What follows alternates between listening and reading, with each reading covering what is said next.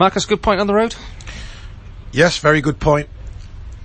If you look at our last 3 away games now, I think it goes back from Gateshead away. We won.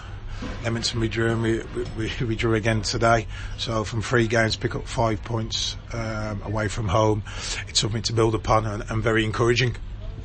Could have been opportunities to win the game as well. We had some great opportunities, but for some good saves from the goalkeeper, we might have snuck 3.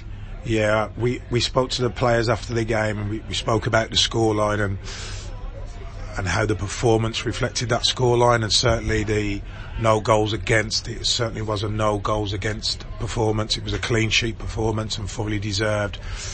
Can't really remember Marcus making a save, and I never felt under pressure or a period of the game where they had territory or sustained pressure or anything like that.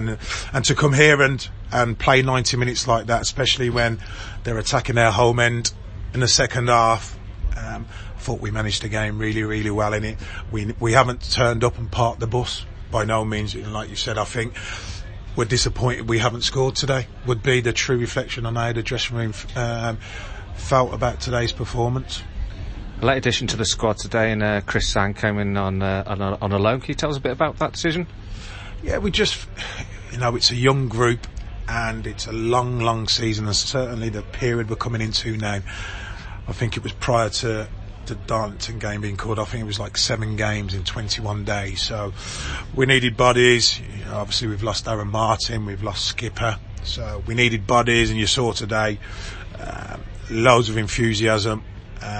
But he's got ability as well, and I thought he acquitted himself really well. He's only had 1 training session with us, so it must have been a really good training session. And he's applied it, and he's gone into that, and he's brought his ability and fitted in really well. So he can be really pleased with his performance, and I'm looking up to school. Horrible weather today. Rain has been. It's a long trip just before Christmas. Hardy bunch of Guysy fans following up. We've got a message for them for the Christmas period. Yeah, no, certainly.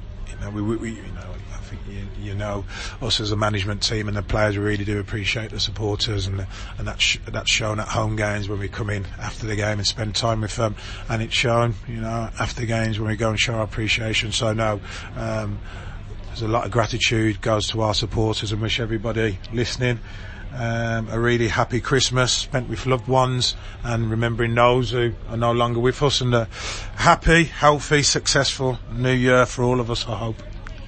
And it'd be an even better one if we could get 3 points against Farsley Celtic. That's a rivalry we haven't enjoyed for a while. It's a big game at Nethermore, isn't it? Boxing Day football. We know what it means to supporters and how personal it is. So our players have got to show that personality that there's supporters want to see in a derby game, and now we're looking forward to it, and now we know what it means to the supporters.